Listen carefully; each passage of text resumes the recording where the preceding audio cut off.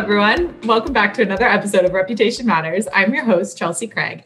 And this week, I'm very excited to host fellow entrepreneur Joe Giovanoli of Ninesale. Joe, welcome to the show. Hey, thanks for having me. Of course. So I know we have a lot of really great topics to get into this week, but before we hop into it, I'd love if you could just, take a moment, tell your story, a little bit about your company, you personally, and any exciting things about you that we should know.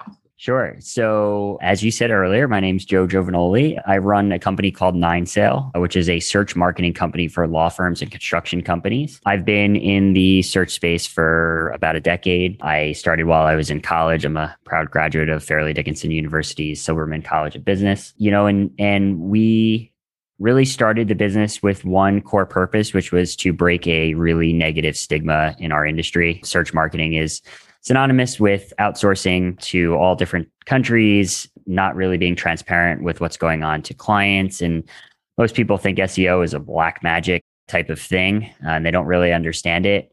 So, we've set out really to be very transparent, very white glove in our service offering.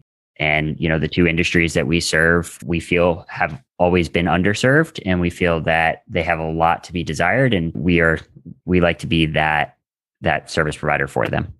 Awesome. And I love your story. I mean, definitely it speaks to the value and what you're delivering for your clients with how quickly you guys have grown in so much success in a short amount of years. Remind me again, how long have you guys been in business? So we just turned 6 in April, and just prior to that, a few years prior to that, while I was in college, I had started a social media marketing company.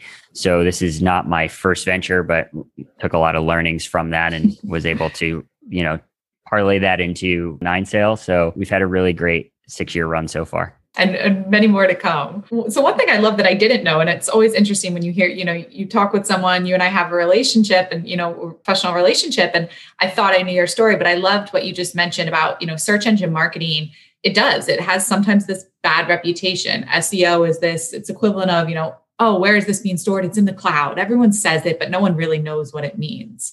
So, that kind of rolls right into my first question, and everyone interprets this differently. But so for you specifically, what does reputation management mean? Well, so reputation management really has two meanings for me. One is the one that we all know, right? Which is, you get reviews and things online as a business. You need to manage that. You need to respond to the negative ones and try to rectify the negative ones.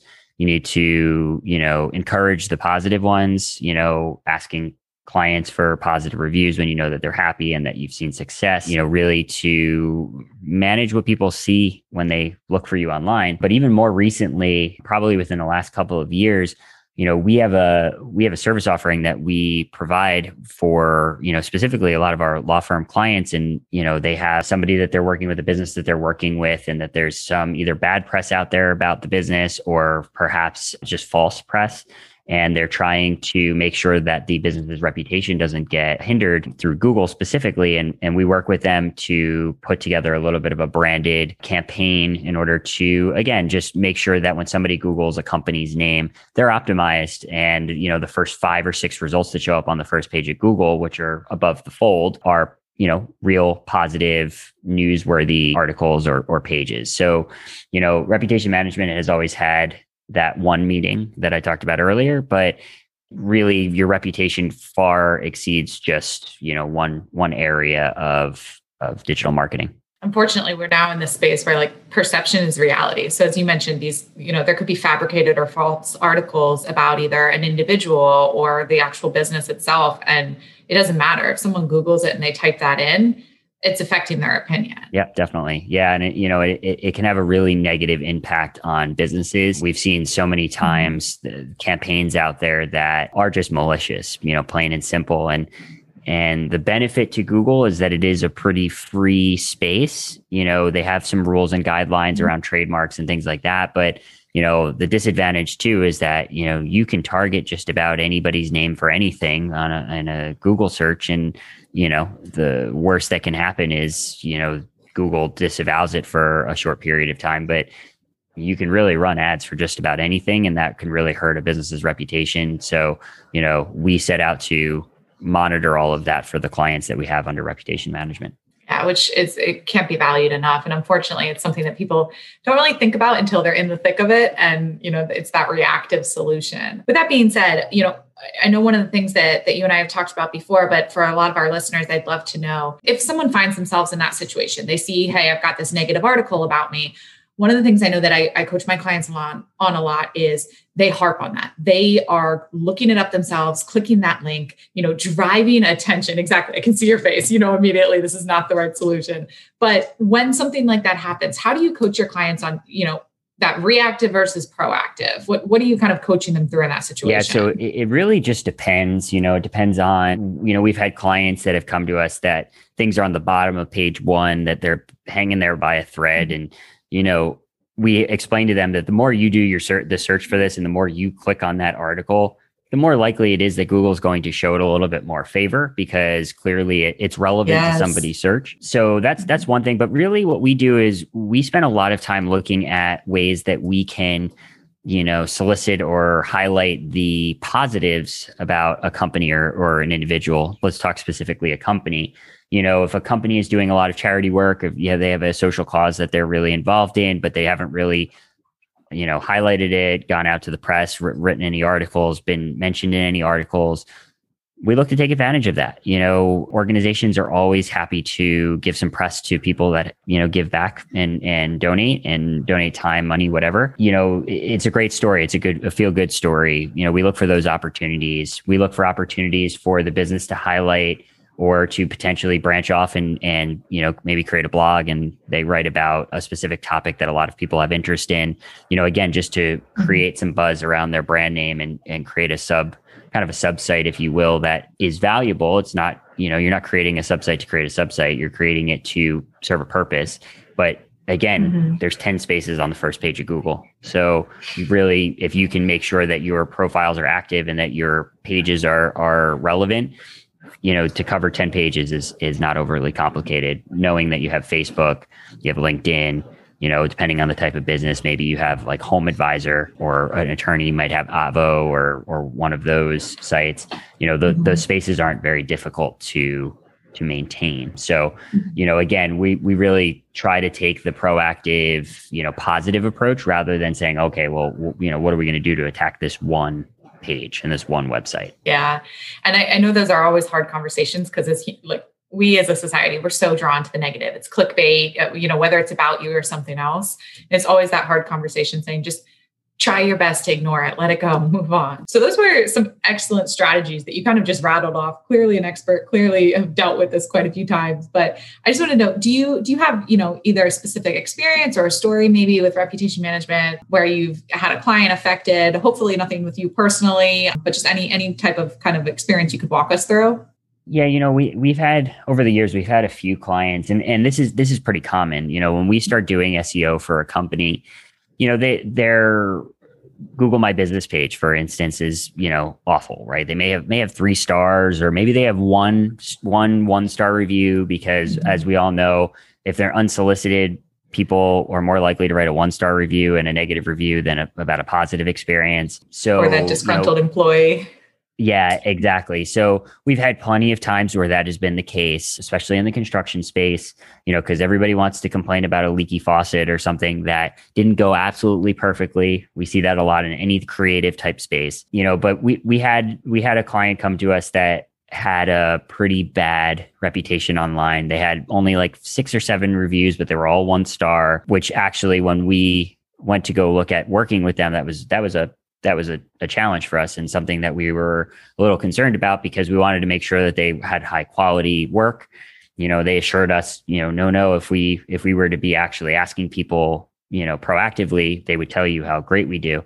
So we help them to, work on their content, work on their brand, make sure that they show up, they have positive things showing up online when somebody searches their brand name.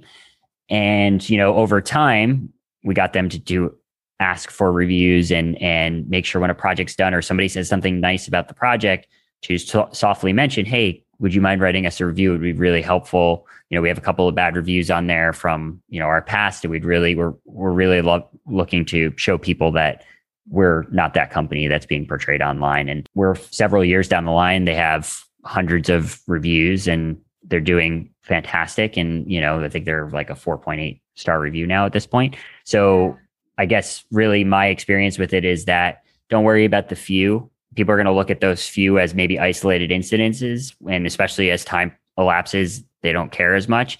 But, when you have many saying amazing things in the 4 to 5 star review range, nobody's going to really care about those 5 or 6 1-star reviews for people that are, just having a bad day. God, you said so many things in there that were really great. We talk about negative reviews. They shouldn't be feared. And as you said, as long as it's the anomaly, not the norm, it's okay.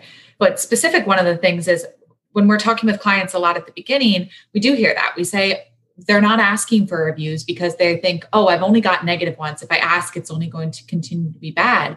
But I love the strategy that you put, not only putting a solution in place to ask for those reviews, but actually having that conversation saying, hey, we're dealing with some negative ones from X, Y, and Z. If we've delivered for you, would you mind leaving us a review? You're putting that human element. You're appealing to that, hey, help us outside, but also saying, if we've done this for you, first and foremost is obviously make sure you deliver the work. But I love that you brought that human piece back into it. It's genius and obviously drives results for the clients. Yeah, definitely. They have seen all of our clients, especially in the construction space, see so much value. And even in the legal space too, we have a client that every single client they work with, I don't know how they do it. They get a review, obviously they're doing great work, so it's easy, but every single client gives them a review, just about, right? Obviously you have some people that, aren't savvy or whatever, and it's astonishing, like I probably in the last 3 months, I haven't seen anything lower than a 5-star review come through. Everybody is writing an actual review on there. And it's content. And it's astonishing because it means that they are running a really great business, and that reputation online is so important when somebody's making a buying decision. Product buying decision, service buying decision, doesn't matter. They want to know that who they're hiring is the real deal and that they're not going to throw thousands of dollars away on somebody that is going to half-ass the work. Yeah. Well, and what's interesting is an angle as we talk about buying, and I'm going to counter and say selling position in this situation. So we always talk about, the reviews are both for your past clients, for past customers, for current customers, they hit on a multitude of levels. But one thing that you actually mentioned was, as a digital marketing agency, you were also doing a research on the client and their reputation. You saw, hey, this construction industry has a very poor reputation, and you were using it to judge, do we even want to work with them and partner? Which is an interesting kind of avenue your reputation affects a multitude of levels. It's fascinating. Yeah, definitely. 100%. And we do really spend a lot of time vetting the prospective clients we work with. We do turn down work, frequently, not just for reputation purposes, but maybe it's not a really great fit for us, or that the industry is not right, all different reasons. But, you can smell really quickly in somebody's reviews if the 4 or 5 reviews that they have are just people that just wanted to rip apart the business, and that was all they wanted to do. Heck, we have one of those out there right now. But what I did find, and I do find funny sometimes, is that when one of those reviews happens, there's always a dozen positive ones that come very closely afterwards because people are defending the business, and we do make it a big part of our process. We have gotten down to a proposal, and I've looked at reviews and I've read them, and they're actually, you could find a common theme between everything everyone was saying. And I'm like, oh, is this somebody we really want to drive more business for, to then have them, not get referrals back, right? So our return on investment isn't just, hey, we got this one lead from the website, that's it. But if that one lead generates 10 more leads for them, that has to get counted into the equation, because clearly without optimization of their website, that one person that brought them 10 wouldn't have been there, right? Or more than likely would not have gotten to them. Absolutely. So it's so critical to what we do. Yeah.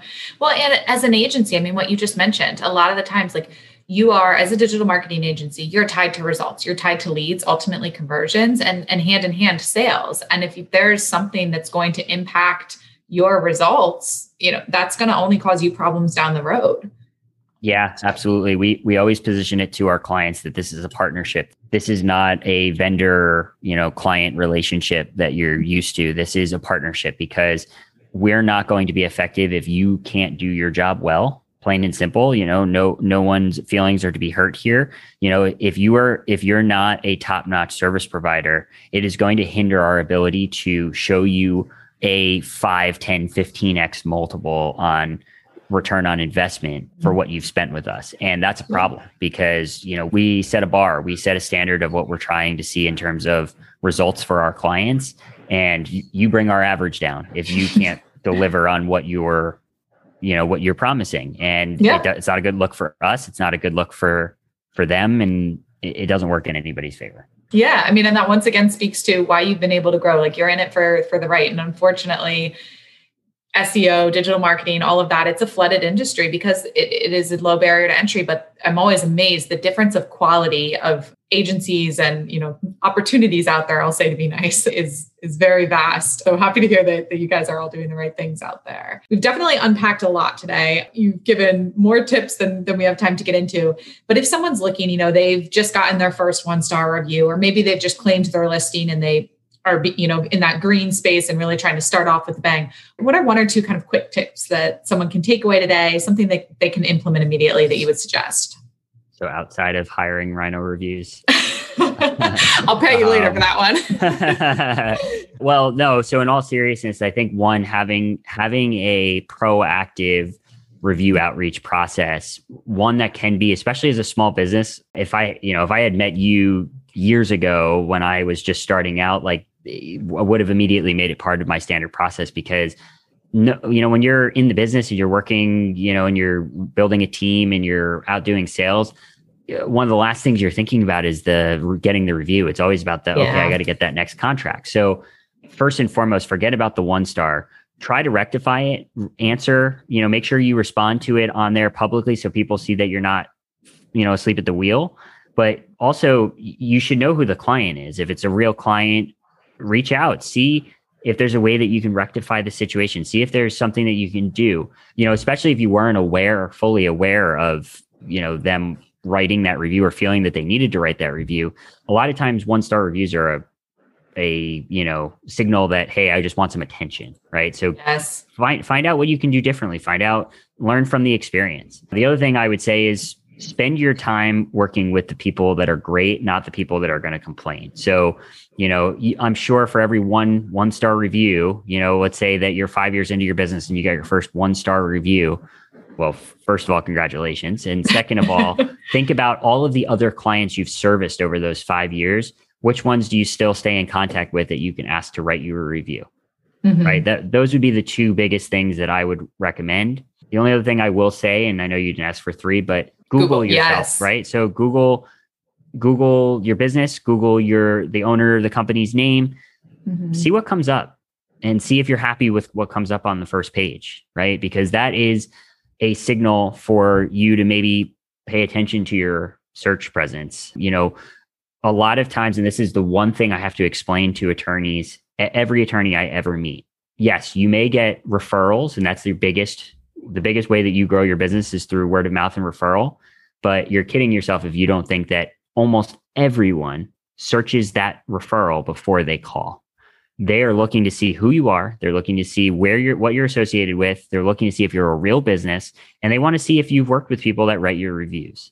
So if on the first page of Google, your website is nowhere to be found, or your Google My Business profile doesn't show up with reviews, you have not done an effective job of representing yourself online, and you need to repair your reputation. That's one thing we tell our clients a lot is, Google yourself, put yourself in the customer's shoes. How many pages, how far back would you say matters on Google? Page 25, or, how far down the rabbit hole should people be valuing? So the running joke is if you ever want to hide a dead body, you put it on the second page of Google because nobody goes there. I'm one of those people that truly thinks that if it's not on the first page of Google, and the first page of Google is enticing enough for somebody to feel confident in making a decision to call you, I think you're okay. The first 10 spots of Google are the most critical. They are the hardest to, get onto. You're going to drive yourself nuts if you're worried about, 11 through 20 and 21 through 30. I think naturally over time, if you're creating great content, that happens. In case in point, we've worked with attorneys where they have put such timely blog content out there that when you Google their name, page 2 and page 3 are all just blogs that they've written or places that they've, written a guest blog for like law.com, right? So over time, if you're putting out great content and you're staying focused, you'll start to control all of that really quickly. And what you'll see is that your top result on the first page of Google will change, but it'll be, here's this great article, right? A really relevant article about, intellectual property or about entertainment or about whatever, right? Whatever space you're in, just focus on creating great content and focus on getting yourself mentioned enough for it to matter, right? Every time somebody wants a quote or, maybe you have an opportunity to write an article for law.com, make sure you get mentioned, make sure you get linked, and make sure the link is on your name. All different little tricks that you can put into practice. No, a true expert. So given all these, amazing pieces of advice you have, if someone wants to reach out, contact you, either talk to you a little bit more just about their business or seek your advice, what's the best way to reach you? So it really depends. You can go to 9sale.com and we have a free audit offering. So essentially you can fill out your website and a little bit of information about you and what you're focused on. And we can perform a quick audit to give you an idea of where you stand.